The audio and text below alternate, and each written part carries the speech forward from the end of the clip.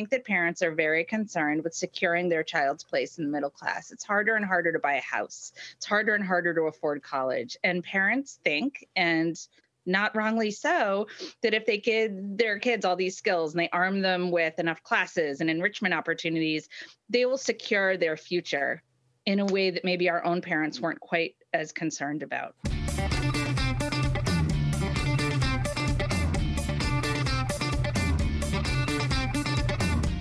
Hey everyone, I'm Maria Sansone, and welcome to Mom, the podcast. So glad you're here today. Have a great conversation ahead, and I think it's something we can all relate to. You know, how many of us have thought we want to be the perfect parent, right? Of course we do. And then you end up trying to set your kids up for success by perhaps overscheduling them. You know, the soccer, piano, the camp, getting involved in the homework, micromanaging the projects that they're into. You get the idea. But then you find we are just so tired to keep doing this, to keep this pace, and the kids are feeling it too. And my guest today is going to tell us that that's okay. It's okay to pull back. She is a Boston-based journalist named Kara Baskin, and she explores this in a recent Boston Globe column called "We're Too Tired to Be Helicopter Parents. Our kids will be happier for it."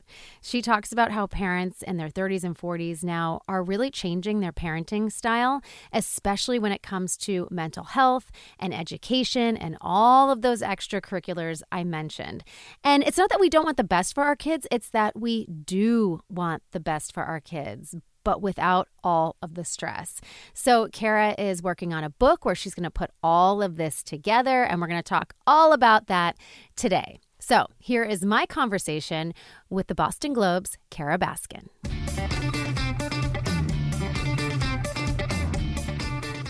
Good to see you again. So nice to be here. Thank you for having me back. Of course. Well, when I saw this column in the Globe about helicopter parenting, I was like, this is speaking to me because I'm really focusing on trying to do less. Right. So for people who haven't seen that article, which kind of stemmed this whole conversation, can you give them a little brief? Absolutely. And I think it's important to do less, but also to make choices that are meaningful. So if you love what you're doing and want to be busy, that is great, but make sure that you're doing it for the right reasons. And that's sort of, I think, what COVID threw into focus for parents like us who are coming off of 3 of the most unusual years of our life. Yes. It really made us contemplate what matters. And I think that what we came to find out and what statistics show is that mental health for our kids is very important, and it's suffering, and parents don't want our kids to suffer anymore. And part of why they're suffering so much is due to being overscheduled and overbooked and being tired and burnt out. And we're tired and burnt out, and the stakes are just too high to keep pushing the way we've been pushing. I think it's 3 out of 5 teen girls contemplated self-harm over the past couple of years. So parents are worried, and I think it's just been a reckoning for us, and we're all taking a step back. And the thing is, every parent is just trying to do the right thing. So all of this overscheduling comes from a good place. It's because they're trying to let the kids explore, and it's actually doing a little bit of harm. So before we go any further, though, helicopter parenting is something that we've talked a lot about here on Mom to Mom. But for people watching, how would you describe helicopter parenting? I mean, helicopter parenting, I think, came to prominence in the late 90s. It's not new, but it's a sense of sort of hypervigilance and wanting to orchestrate every aspect of your child's life. And I think it exists for 2 reasons. And I know we've talked about this. One reason is just the purely practical. We need childcare, Maria. I mean, we both work probably more than full time. We're busy. Someone has to watch our kids. So it creates this frenzy of getting onto the camp waiting list, getting onto the daycare waiting list, whatever waiting list or extracurricular you need to be. It creates this sort of feeding frenzy that's very, very stressful. So that's one part of the problem. And so it kind of makes us become helicopter parents because, we talked about this at 5 a.m, you're clicking refresh, trying to get your kid into swimming lessons or whatever they need to do, right? It's very stressful. You need a full-time job to get your kids into childcare so that we can have a full-time job. Like something's broken here. Something is very broken. You need like a concierge to do all of this for you. It's crazy. So you're, working. I know that I'm like trying to write an article in one screen and then I have a million other tabs open. The other problem too, though, and I think that this is bigger and more entrenched, and I get into this in the piece, is the middle class is really slipping away. And I don't want to get too deep in a short segment, but I think that parents are very concerned with securing their child's place in the middle class. It's harder and harder to buy a house. It's harder and harder to afford college. And parents think, and not wrongly so, that if they give their kids all these skills and they arm them with enough classes and enrichment opportunities, they will secure their future in a way that maybe our own parents weren't quite as concerned about.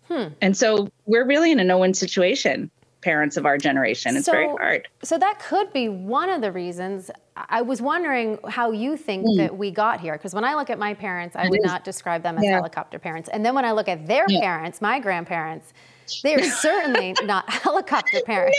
No, they had it way easier in some ways. Yes, in some ways. I'm kind of I'm an elder millennial, I guess you could say. I still grew up in a generation where I was at grandma and grandpa's house and they said, go play and come back at dinner time. And I would go and I would play in the creek. That was something we did, which sounds crazy now. No cell phones, no way of getting in touch with us. So how did we get here with this helicopter? We got here, I think really it's the cost of college that's getting so high that is creating a sense of, and not just the cost of college, which is making us very stressed out, but also the lower acceptance rates. I forget, it's the lowest that it's ever been this year across the board. And I think this is due in part to the common application. It's so much easier, right? You can apply to 15 different schools using one application, but it's driving admissions rates down. So that's very stressful for parents. They want to give their kids a leg up, for sure. And this is a very middle class problem. This is not all parents, but I'm talking about middle class parents. They want to give their kids a leg up. So that, is causing the problem. And then really the longer work, right? We're working from everywhere all the time. We're working longer hours. We're expected to be on all the time. That's not new.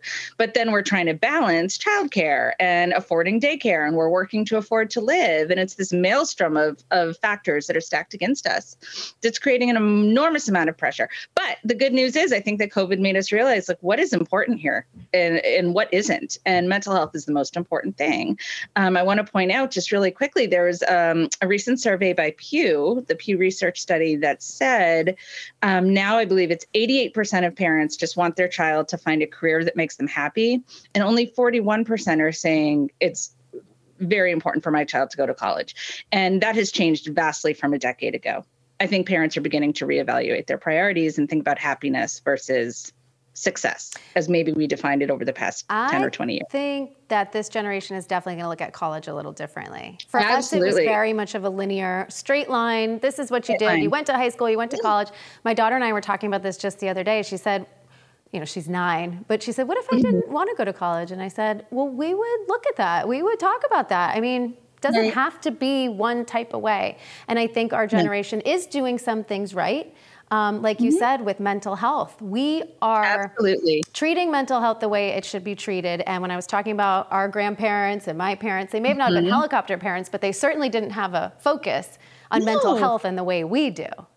It wasn't until college. I remember I went to college and I saw a therapist for the first time. And this was in the late 90s. And it was so exotic. And now everyone goes to therapy. And I mean, they should. But in 1997, this was unheard of. For sure. And I think there was such a stigma with therapy in those days. And even with our parents' generation and the generation beyond that, I mean, now it's sort of a luxury item. It's I'm going to get my coffee, get a little Botox, go to therapy. It's right. I mean, if only therapists were easier to find, right? That's the big problem. But I think that it's so much more accepted as well. It has to be, because the stakes are so much higher for especially teenage girls. Well, those statistics are very alarming. What you're saying about teenage girls. Yeah. So how do you operate as a parent, knowing all this and having done all this research? And we are going to talk about your book coming up after the break. But knowing all this, how do you handle parenting? So I'm perfect. I'm the perfect parent, obviously. I get stuck in the trap too. Recently my son told me that he no longer wanted to do soccer. And there was a little voice inside of me that we're so instinctively programmed to over-enroll our kids that it was, oh, wait, why are you dropping soccer? And then I thought, he's 12. And my role, and I interview experts about this in my book, actually, is not to be a director. It's to be a consultant and to kind of listen and say, okay, why do you think that is? And, he's not going to go on to get a college scholarship in soccer. He doesn't love it. It's not his thing. And it's okay to drop out. And for so long, I think that the message that we got from society, from who knows, was you can't drop out. You have to be the best. You have to work harder and harder and harder. And it's not about work, right? It's about enjoyment. And he wasn't enjoying it. So I'm learning to listen to that little voice of what's really important here. I don't want to sit in traffic driving him across town to a practice that he doesn't want to go. Why? Why am I doing this? Definitely There's other things he wants to do more. So I'm trying to be more mindful, but it's hard. It's always a struggle. Yeah. We want our kids I to always want them to try. I am not one that makes them stick with it and say, you're not a quitter and these things. Like, if you don't like it, that's fine. Same thing with food, try it. And then if you don't like it, then you don't have to eat it. But the same rules apply. Right. To sports. There's such an emphasis in our culture on productivity. And it's like, he just wants to come home after school and hang out and chill. Like, that's what we did. Why is this bad? It's not bad. Yeah. Came home and watched the Brady Bunch. And look at me. I turned out great.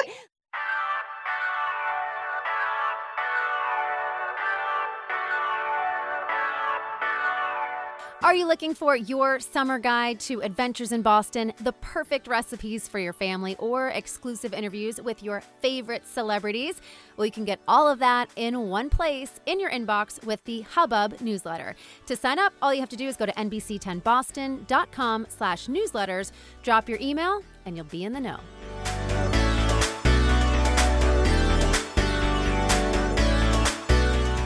Now you're actually going to be writing an entire book on this topic because so many people like myself were intrigued by it. So tell us a little bit about the work you've been doing for this book.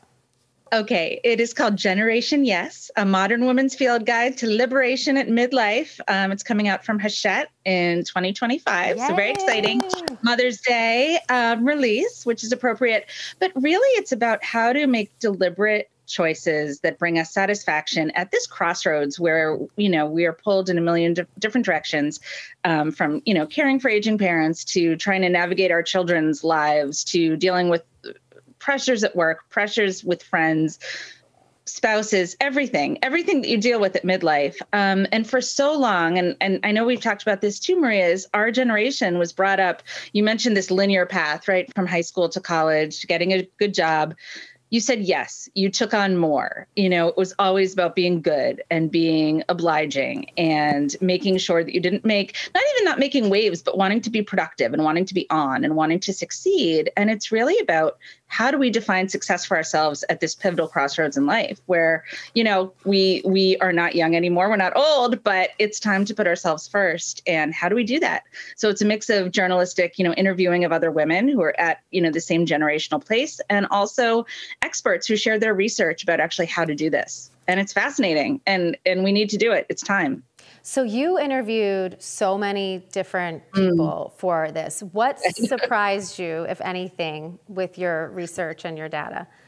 What surprised me, and I don't want to say it was a surprise so much as it was something that was an important reminder. And so Robert Waldinger is at Harvard, and he is the head of the longest study. It's the longest longitudinal study of happiness ever undertaken, the Happiness Project at Harvard, I believe it's called. It started in the early 1930s, and it followed men, because only men went to Harvard, and then expanded to women as time went on, through the course of their lives. And so with the benefit of time, he was able to look back at, who were the happiest people and why. And when we're 40 something, right, we're just living our lives. We don't have the advantage of that big picture view. We're just driving to soccer and getting coffee and trying to work. Well, he interviewed people who are 80, 90 and could reflect. And the most successful people were not the richest. We know that. They weren't the most successful on paper. They weren't CEOs or whatnot. They had really meaningful connections and meaningful relationships. And that's what I'm trying to urge women to make time for, things that actually sustain them. There was nobody at 80 or 90 who was so proud of how busy they were. And right now, we wear busyness as such a badge of honor, and productivity is such a badge of honor. And it's not. And we might not realize that now, but these people 50 years out certainly do. So That's the message. It's really, how do we drill down on what matters to us, and how do we say no, and how do we set boundaries? Boundaries, right? That's so hard for women our age. Boundaries are impossible, but we need to set them. And it's tough, because I know, being in this industry that we're in as journalists, we got here by saying yes to so many things. And when I would sit down, I recently sat down to talk to people in college who are trying to get into this field. And I said, you have to say yes. Like, you've got to try the things. You don't know what you don't like yet. You have to just say yes, yes, yes, yes, yes. So this concept of saying no and creating boundaries is difficult for someone who's a career person. You're so right. And it's not about saying no all the time, but it's about saying yes to what will sustain you and what will matter to you, and being able to tell the difference. And that's what I'm trying to help other women do. So if you love, I used to work in TV news too. And I remember getting called at 3 a.m. to go, I'm so old that I remember, watching President Clinton land at Andrews Air Force Base, 3 a.m. I realized that isn't what I wanted to do. And I had to learn to say no, but that was hard. But if that's the career you want, whatever you want to do, sure, say yes, but don't feel that you have to say yes just because it's what it is expected of you as a mom or as a daughter or as a worker. Yeah. You need to put yourself first. And then when you do become a parent, you just don't have the bandwidth for everything you used to say yes to. So for me, that shift happened kind of organically, because I had to say no to things to be the parent that I wanted to be. So it sort of happened, but it was a true shift. I can tell you when it happened. I was asked to go on a trip overseas, and normally that would be yes, and then figure out the details later.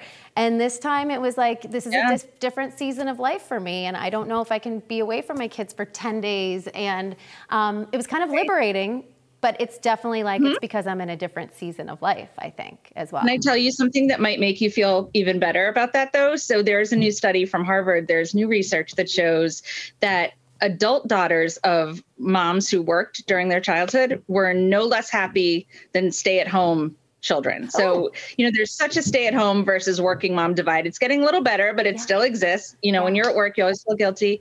There's really not a difference in the level of happiness between, children of stay-at-home versus working moms. Well, that's good news for the working mom.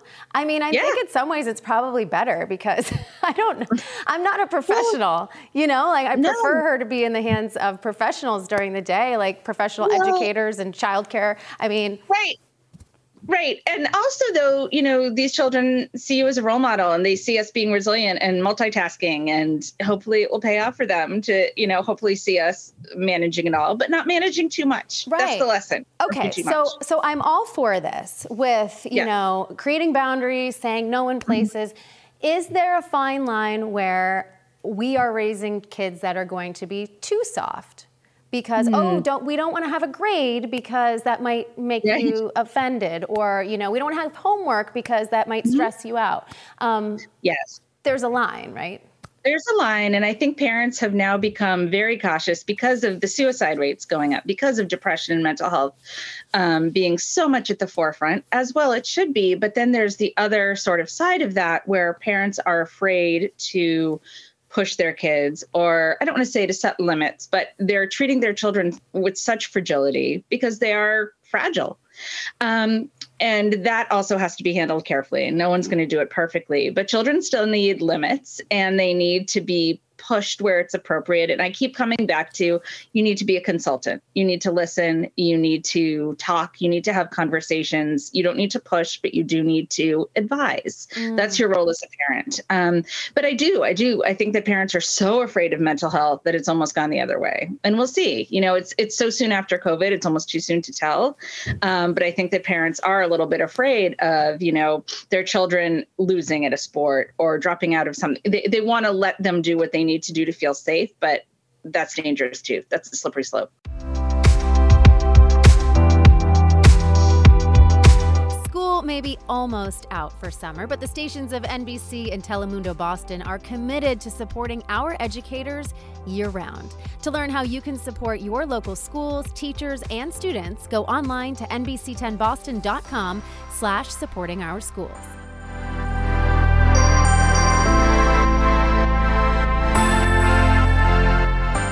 one of the things that you said today, I wrote down a lot of little notes, but one of the things I loved is you said, we are consultants and not directors. And I want to expand upon that a little bit because this happened to me in my own life just this week. My daughter was having an issue at school and she doesn't open up to me too much. She's very, very independent. And so she finally was sharing with me that something was going on with some of the girls in her class, you know, as it happens when you're in third grade. Yeah. And so I'm like listening and I'm just trying to be a good listener and I'm a fixer and I know that and I'm working on that and I'm listening and I'm like, okay, Maria, this is your chance to say something really profound because this is a real turning point for her. Like she needs something. And so I go into like all these stupid cliches and I'm fumbling all over the place. And Grace looks at me and she's like, Mom, I don't need a speech right now. I just need you to listen. Right. It was like, oh, you try so hard. We just, as parents, we try so hard. We want to fix it. And sometimes you can't fix it, and that is okay. That's not your job. And I think the kids are resilient, and they're not going to learn how to fix things for themselves if we jump in and try to solve the problem. But who can blame us with all the headlines of, you know, depression and anxiety and eating disorder? We want to jump in and fix the problem. We're doers. We are. But we are. Sometimes parenting isn't about that. So that was an important lesson for me, that to just listen. They don't need my TED Talk. They don't need to learn everything that I've learned here on Mom to Mom. I don't need to regurgitate. So yes, we're consultants and sometimes we are just listeners, and I think the kids will appreciate. Absolutely. Yes. All right, so everything we've learned today, as we're kind of wrapping up here, so we're learning that perfectionist parenting is on its way out, helicopter parenting on its way out. That's all fine and good. So what are some steps we can take to actually execute that in our day-to-day? So hard, right? Nobody wants to be the first one in the neighborhood to pull the plug on soccer or to feel left out if you're no longer doing basketball. I would say, you know, really identify, and this is hard, it's easier said than done, but where do you feel energized? What brings you joy? What works for your schedule? Take a hard look, and summer is sort of a good time for that. Maybe, you know, this is the home stretch, the end of the year. I bet we're both feeling it. We're done. We feel like we've run a marathon. What worked for you and what was extra? And then just begin to peel back without guilt. And that is an exercise. That's a hard muscle to work out. But maybe just practice cutting back on one or two things and talk to your kids. Ask them, what did they enjoy? What didn't they enjoy? And don't do that reflexive push of, well, try again next year. You know, no, you don't want your kids to quit. But if you weren't happy and they weren't happy, give yourself permission to say no more. Don't do it. Yeah. And also for a lot of us too, and we haven't talked too much about this, but there's a whole other component here, which is the co-parent. So whether it's a partner or whether it's, you know, you could be divorced and you're co-parenting and you may not see eye to eye on this. Like, for example, my husband, he's a little bit more of a doer. He wants the kids and all the things. And I am a little bit more do less. So that's another conversation. That is another conversation, and we didn't even bring up delegating, but you can certainly offload things that you can. Sometimes, you know, your partner might disappoint you, but sometimes they might surprise you. Sometimes they might do things in a different way, maybe not the way that you were going to do it, and that's okay. All right. Well, there's so much to cover here. I'm so glad you're putting this all in a book. So tell us when we can expect to see that again. I know these things take time. Mother's Day 2025, which feels far, but it's actually super not. No. It's you know, the book publishing world moves slowly, but very fast at the same time. I know. And my book came out around Mother's Day too, and I think that's such a great time. Congratulations. Great time of year. Thank you. Well, food is normally your beat, so we'll have to have you back on and do all the food things, because we would have so much less stressful to talk about. Yes, well, sometimes.